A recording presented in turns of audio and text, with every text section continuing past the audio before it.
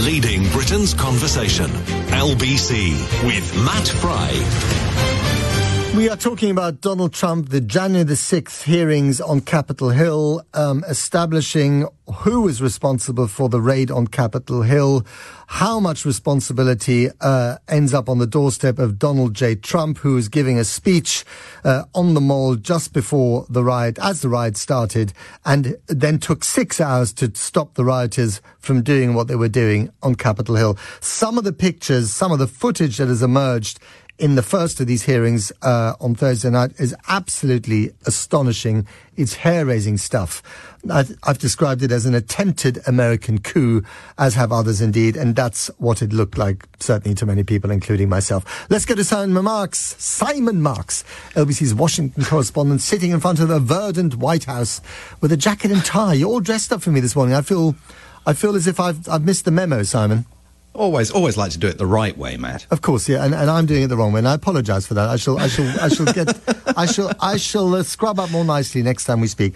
Anyway, you heard Greg Swenson there trying to justify, in that very sort of clubland American way, of the way that, posh Republicans deal with Trump. They don't really quite want to condemn him because they need him or they're afraid of him, but at the same time they feel very uncomfortable that he's throwing the cutlery around in the clubroom.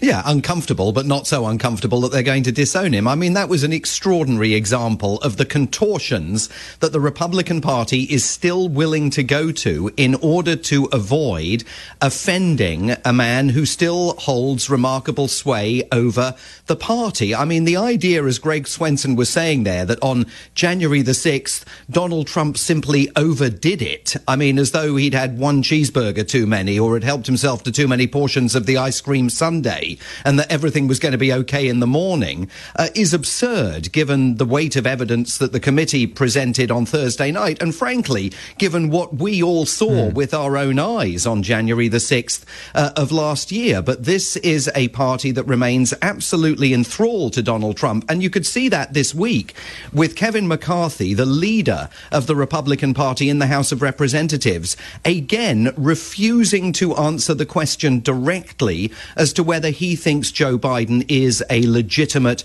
president of the United States. You were making the point in that interview that democracy is in trouble if Americans can't even agree on the outcome of an election. But the Republican Party is in even deeper trouble than that. We saw a Reuters Ipsos poll this week that showed more than 50% of Republican voters believe that the crowd that descended on the Capitol on January the 6th of last year was not a crowd of Donald Trump supporters. It was a crowd of radical leftists sent there by Joe Biden to make Donald Trump look bad. An entirely false conspiracy theory that now more than 50% of Republican voters believe. This is a country that not only cannot stipulate to the outcome of an election, it can't even stipulate to basic facts. But it's also a country where one half does not speak to the other half, where one half thinks that the other half is literally like an alien occupation force.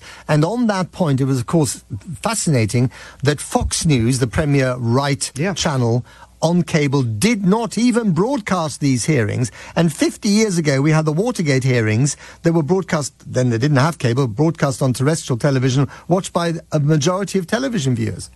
Yeah, well, I mean, totally different country today, right? There is no single sort of convening authority. You have this absolutely fractured media in the United States, as you now have to some extent in the UK.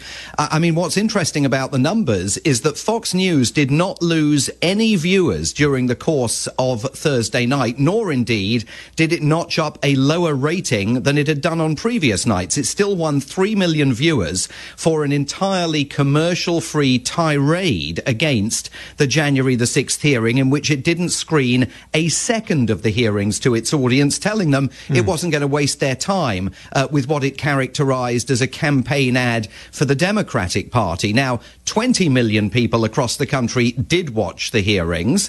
I'm bound to say that when Joe Biden made his last State of the Union address, and I can't currently remember a single phrase that was contained therein, 38 million people watched that. So it it got half the audience of the State of the Union a few weeks ago. It is not at all evident that in a country that is waking up right now, breaking news in the last few minutes, the phone flashed just before I came on air, the average price of a gallon of fuel in this country for the first time ever has just risen above $5 a gallon. It's far from evident that those events on Thursday night are cutting through not only with Trump supporters, but with average Americans in the middle who are looking at themselves over the breakfast table and wondering this morning how they're going to fill their car with gas, how they're going to afford the shopping at the supermarket, and whether their children are safe when they go to school.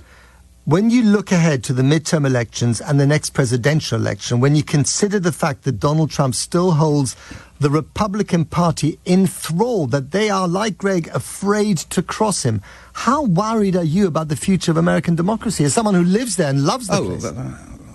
Yeah, absolutely. Deeply, deeply worried, as are, many, many people, and not just in Washington, D.C. I mean, there is a sense that the Republican Party have got some sorting out to do. Will it be Donald Trump? Will it be a lesser version of Donald Trump, someone like Governor Ron DeSantis of Florida? I think it's pretty clear it's not going to be a traditional centrist Republican like Mitt Romney or Liz Cheney who carries the party forwards. But the Democrats have got problems too. There's a big piece in the New York Times today, the Saturday edition, interviewing more than 50 sources within the Democratic Party's sort of broader movement, including union leaders, prominent Democrat strategists, all of whom are arguing that Joe Biden cannot possibly seek re-election in 2024, and some saying that after the midterm elections, which I think we all expect, and Democrats clearly expect, that the Republicans are going to trounce them this November, that right after that, the first question Joe Biden has to answer is, are you running for another term? Stand down and allow other candidates to challenge Kamala Harris for the rights to be the party's standard bearer. A mess on both sides of the aisle, but never, never in Simon Marks' head or studio. Simon Marks, thank you very much indeed for joining us. I really hope you have a great weekend, and thank you very much for getting up so early for us again.